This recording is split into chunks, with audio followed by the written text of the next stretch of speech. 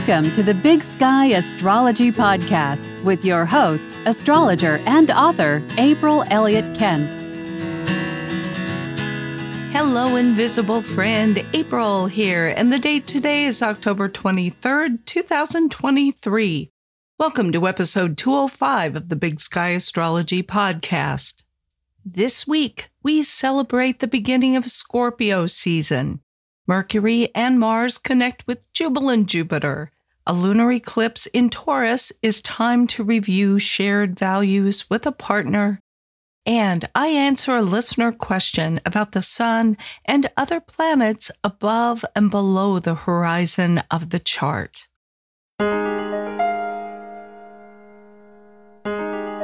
The sun enters Scorpio on October 23rd at 9:21 a.m. Pacific Time. It will be in this sign through November 22nd.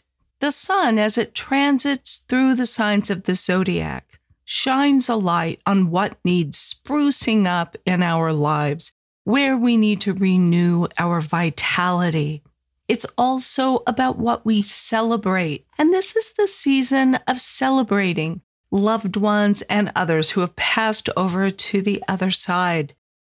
This is when we celebrate Samhain and Day of the Dead, this commemoration of those who have gone to the other side. On a practical level, this is a wonderful season for deep cleaning, for really going in and getting rid of clutter, going through your closets, in your pantry and your cabinets, to see what you can let go of. It's also, in the Northern Hemisphere, a time when we begin to prepare for the darker months of the year. And this can be stockpiling firewood, candles, stocking up your pantry. It's a time for sharing with and supporting loved ones, and for having honest and deep conversations that need to be had, even though that can be kind of difficult.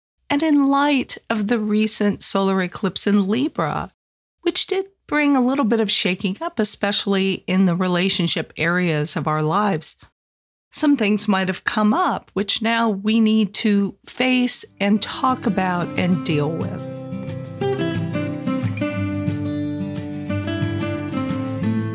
On October 24th at 12:13 a.m. Pacific Time, the sun trines Saturn at 0 degrees 37 minutes Scorpio and Pisces. This is a time when we're likely to be acknowledged for our achievements, for our leadership, for our maturity. The sun rewards Saturn qualities during this trine. This is a time also to just give yourself a gold star for everything that you've overcome, obstacles that have been in your way, all of the hard work that you've done that no one knows about but you. The sun is on a curious Sabian symbol at this trine, 1 Scorpio, a sightseeing bus. It's an interesting way to see things because you don't get to see anything really close up, but you hit the highlights. That might be instructive for the sun trine to Saturn, especially if there are projects that you're feeling you'd like to take on. We often do that on good aspects to Saturn. And it might be good first to really consider all of the options, the alternatives. An example might be that you decide you would like to work with a particular company, try to get a tour of the facilities, or to really do some research into the things that they produce and how their employees feel about them, this kind of thing. It's an example of how we might use this imagery of the Sabian symbol to approach something new that really could be a project that's important and long-lasting.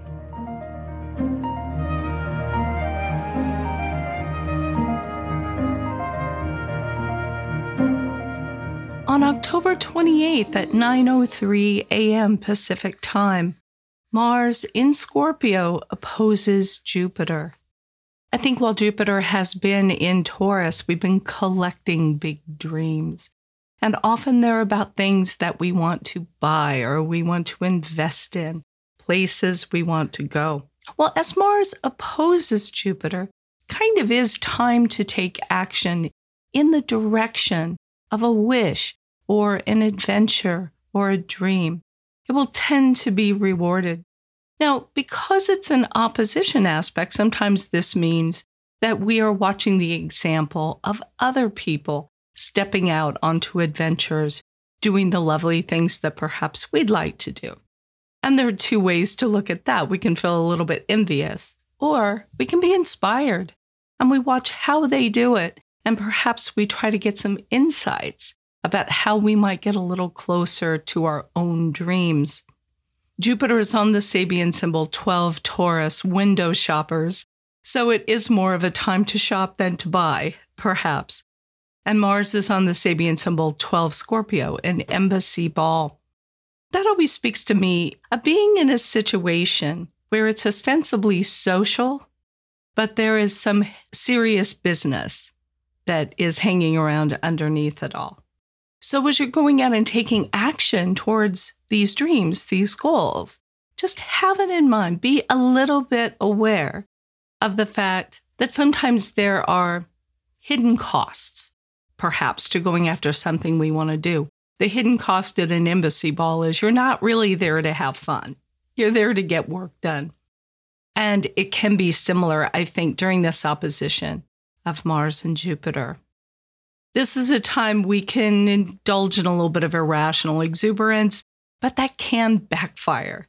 Mars is a little impulsive and Jupiter tends to amplify things.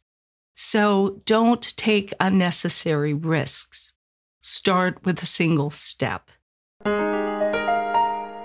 Also, on October 28th at 8:44 p.m. Pacific Time, Mercury opposes Jupiter. This is a transit that can be a lot of fun, especially with Mercury and Scorpio, which can tend to be a little bit on the darker or quieter, even a little bit more pessimistic side. But when it's connecting with Jupiter, it lifts the mood quite a lot. Now, on the other hand, it can also lead us to cherry pick facts that support what we already believe is true. I think this is a little less likely when Mercury is in Scorpio, because that's an intensely honest sign. And this is an opposition, so we tend to have a little bit more perspective. But we do have this opening over a couple of day periods, say October 28th and 29th, when we do feel a little more positive about things. And when we can more precisely articulate our beliefs and our dreams for the future. So this is a really good time to grab a pen, start making lists, do some journaling, write these things down.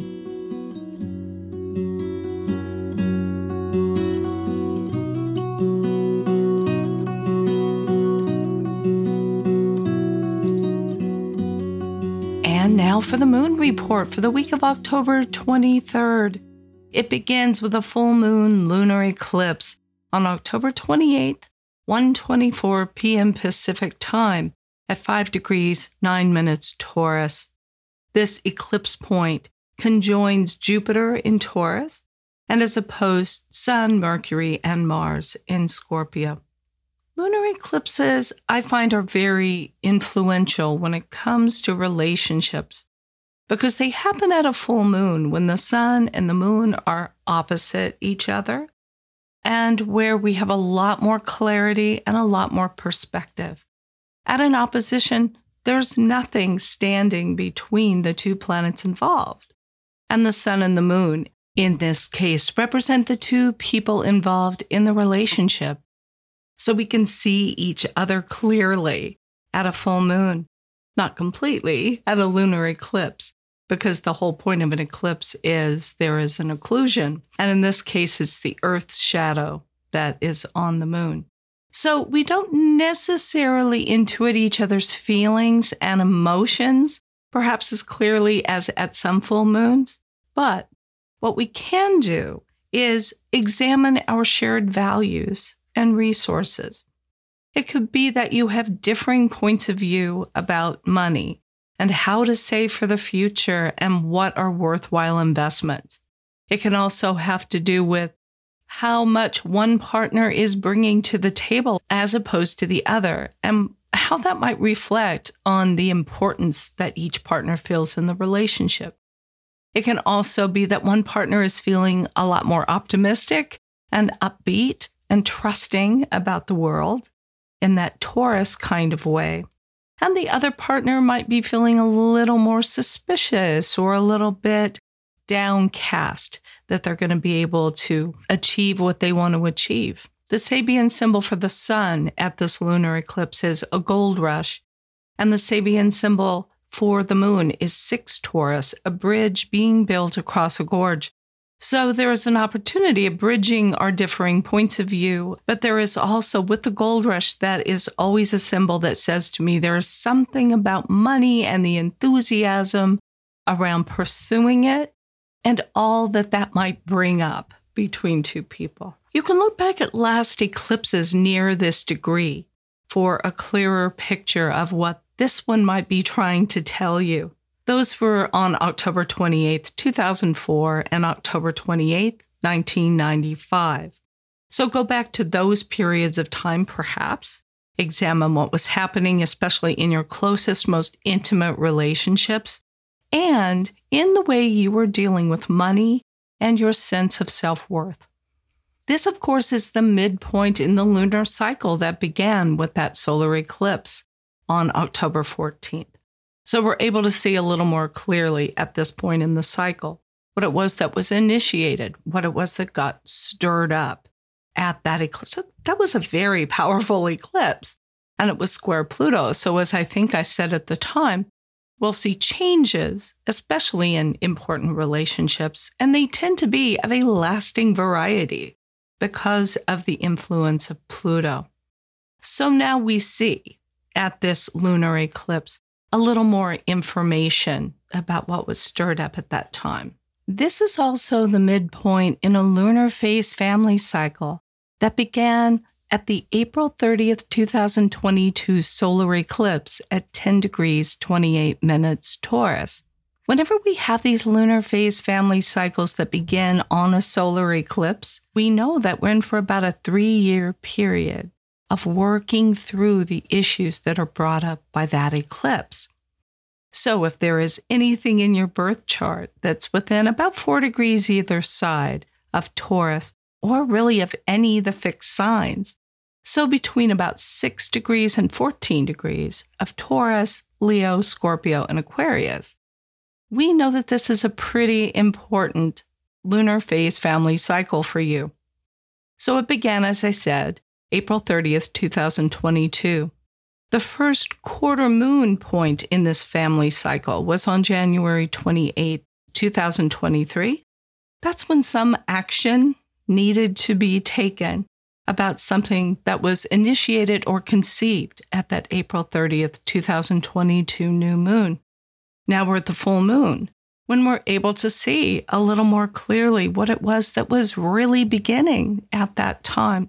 And then on July 27th, 2024, we'll have the last quarter moon in this phase family cycle at 5 degrees 32 minutes Taurus. And that is the final defining critical moment of the cycle when we act, but we act based on what we already know, what's already happened throughout this cycle. What do we value? How do we value ourselves? And how do we require that others value us? Let's look at the void of course moon periods for this week. On October 23rd, the moon in Aquarius squares Uranus at 12:04 p.m. Pacific time. It's a very long void of course moon period. It's void of course for almost 13 and a half hours before it enters Pisces on October 24th at 1:33 a.m. The void of course moon periods, as we know, are about an opportunity to change patterns, and particularly when we have one as long as this. So the moon will be in Aquarius. This is a sign of change and, most importantly, looking to the future about what we want to see for ourselves moving forward. And it's square Uranus, the planet of radical and unexpected change. And it is that rebellion that can come up from time to time when we're feeling as if we've just been going in the same direction, doing the same things, and we feel like we've just got to make a change, and suddenly we act. This void of course moon period is very much about dealing with change and most likely fallout from that solar eclipse and the feelings that are beginning to come up in anticipation of the lunar eclipse. When the moon is in Aquarius square Uranus, we can ask ourselves, how can we best influence the world? Perhaps we can gather with other people who share our views, our outlook, our interests and goals, and walk together toward the future. There can be feelings about whether you feel you belong or fit in with the people that you're spending the most time with, and the need to feel that what we do matters. Overall, this is a period of restlessness and disruption. But what we can learn from it during the void of course moon period is to try to begin to disconnect ourselves from things that do not feel meaningful to us and that are making us feel very rebellious. It can also be time to liberate ourselves from particular habits or patterns that make us feel trapped or like we're not moving ahead in our lives. On October 25th, the moon in Pisces sextiles Pluto at 11:39 p.m. Pacific time. It's void of course for about 3.5 hours before it enters Aries on October 26th at 3:01 a.m. The moon in Pisces is excellent for rest, reflection, meditation, retreating from the world. It is pretty much late at night here on the Pacific coast of the United States. But if you're someplace where this is happening early in the morning towards noon, this is a time to try to carve out a little time where you can retreat, and even if you can't just stay in bed all day, to try to arrange your schedule so that it's not too intensely interactive. It is a time to indulge in inspiration and music, to focus on positive thoughts, and most importantly, to overcome that gentleness that comes with the moon in Pisces, to be able to defend yourself, which is symbolized by this sextile to Pluto. Then the connection with Pluto can put you in a much stronger position to go after the things that you really dream of doing. And on October 28th, the moon in Aries squares Pluto at 1:20 a.m. Pacific time. It's void of course for almost 3.5 hours, and then enters Taurus at 4:44 a.m. Here is an excellent void of course period to work on breaking old habits, standing up for yourself, doing things that you're afraid to do, and taking action.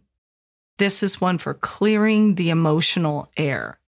Now, you may be feeling this earlier in the evening before you go to bed on the 27th. And this can be a time to do some journaling. And also, if you listen to things while you're sleeping, and that can be podcasts or music or meditation tapes or anything of that nature. If you do that, be sure that you're listening to input that is encouraging of you taking action, that is encouraging of you doing the things that are important to you, that you really want to do. While the moon is in Aries during this week, it hardly makes any aspects to other planets. It aspects the north node of the moon in Aries, and it makes this square to Pluto. So we have this period here that just says it's about focusing on what you want. And when the world is trying to tell you that that's not okay, that you should be thinking of others and what they want, well, of course, to some degree, that's true. But overwhelmingly, this is a time to put more of your focus and more of your energy behind going after what's important to you.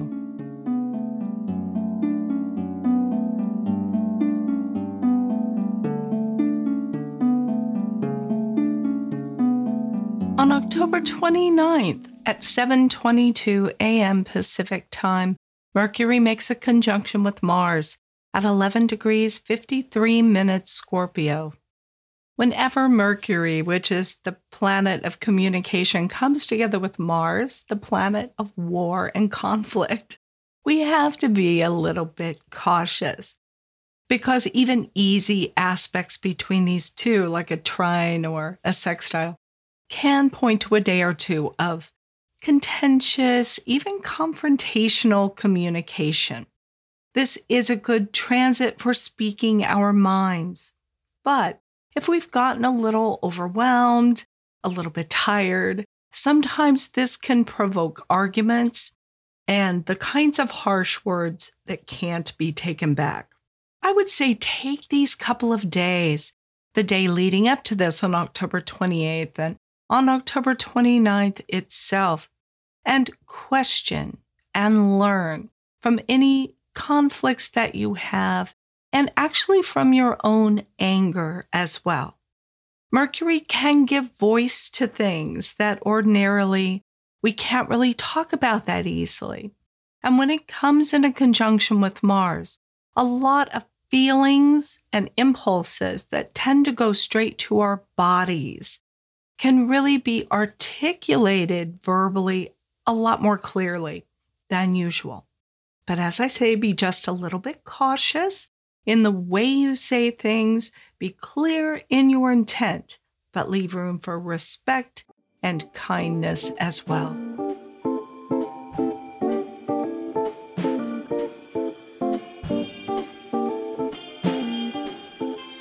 In this week's listener question, listener Jeanette from the UK asks, "Hi, April. If you're born with the sun on the top half of your chart, does that mean you're extroverted? And with the sun in the bottom half, more introverted?" Well, Jeanette, thank you for this question. And it's a good opportunity for me to talk about the hemispheres of the chart in general, which I haven't done before as far as I know. Houses 7 through 12, if you're looking at your chart, are lying above the horizon in the chart, and houses 1 through 6 lie below the horizon. The houses above the horizon tend to represent public spaces and circumstances. The houses below are a little closer to home.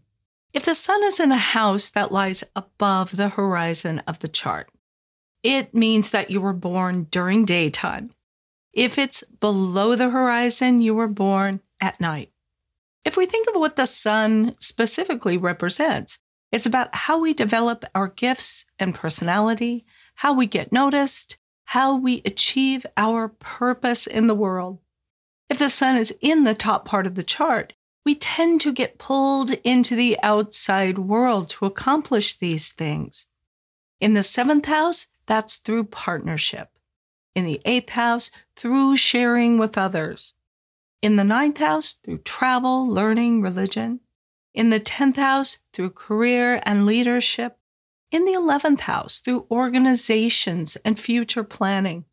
And in the 12th house even, which is a very quiet sort of house, but even in that house, we interact with the world through caring, empathizing, and through spiritual pursuits. Now, if the sun is in the bottom part of the chart, in those houses, we realize these objectives closer to home. If the sun's in the first house, it's through defending ourselves, dealing with unfamiliar situations, developing a persona, developing our courage, and really pushing ourselves. In the 2nd house, we do this through the way we manage physical resources, money, possessions, our physical body, and how we develop our self-confidence. If the sun is in the 3rd house, it's through interactions with siblings, people close to home, learning and communication. In the 4th house, it might be through family relations, heritage, traditions. In the 5th house, through creative self-expression. In the 6th house, through acts of service, work, and physical well-being. Now, you'll notice that introversion and extroversion have not come up as of yet in this discussion. I used to make the same assumption, really, about the top part of the chart being more extroverted and the lower half introverted. And wouldn't it be convenient if it were as simple as that? But personally, I'm about as introverted as it gets. But almost everything in my chart is above the horizon, and I was never really able to reconcile these two things. In his rulership book, Rex Bills gives rulership of introversion to Saturn and associates it with the sign of Cancer. And that sounds kind of plausible to me. But I think what I can safely say is that if the sun and other planets lie above the horizon in the chart, you tend to have to venture further out into the world in order to develop fully in the matters symbolized by that planet. And if you happen to be an introvert and have a ton of planets above the horizon, as I do, this can be stressful because you're constantly feeling drawn out into public life, even though it's kind of exhausting. Whereas if you're extroverted by nature, meaning you get your energy from interactions with others, but you have the sun and other planets below the horizon, you'll still be getting a lot of those social needs met, but they'll be getting met closer to home. You might be a person who is very outgoing with your neighbors, very friendly with the people who work at your supermarket, loves spending time with family or doing creative things, very outgoing at work. Let's take another planet as an example. Venus represents what we like, what we delight in, what gives us pleasure. And it's also about relationships. If you have Venus, say, in the 3rd house of your chart, you might be a little more apt to form close relationships with people who are very much like you, who may actually have been people you went to school with, or that you knew from your neighborhood or your community, met through a family member or a friend. Whereas if you have Venus, say, in the 9th house, you might be more apt to connect with people from a very different culture, a different background, maybe even another country. You can also divide the chart in half to the left and right of that MC-IC axis. So the cusps of the 10th and 4th houses. Houses 10 through 4 are on the eastern side of the chart, and houses 4 through 10 are on the western side. Generally speaking, the eastern half is a little more self-contained and self-determined, a little more Aries in nature maybe, whereas the western half is more objective and attuned to what others think and need, maybe a little more Libran. Now, of course, these are generalities, and a lot depends on the planets involved and all of the rest of it. But I hope that this has given you some ways to look at these hemispheres of the chart and some ideas to chew on. Jeanette, thank you so much again for your question. I think others are going to find this helpful as well. And if you, invisible friend, have a question you would like me to answer on a future episode, just leave a message of 1 minute or less at speakpipe.com/Big Sky Astrology Podcast. I would love to have more audio. I haven't had an audio question in a while. Or, of course, you can email me at april@bigskyastrology.com and be sure to put podcast question in the subject line.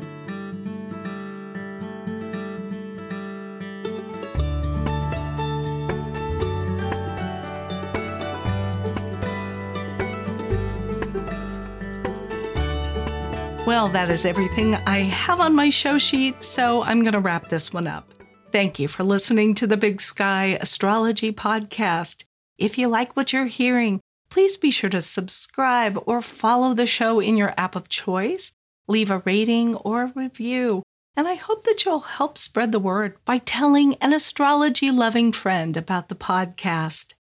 You can read show notes and full transcripts and leave your comments about each episode at bigskyastropod.com. Thank you very much to everyone who's shown support for the podcast over the past year and during my recent podathon. On each episode, I'm thanking some of my financial donors by name. This week, let's give a Big Sky Astrology podcast shout out to Anne Flint and Kristen Hamzik.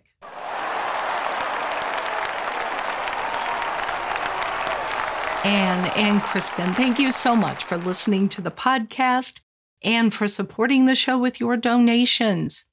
If you would like to support the show and receive access to my bonus episodes for the equinoxes and solstices, please go to bigskyastropod.com and make a contribution of $10 or more.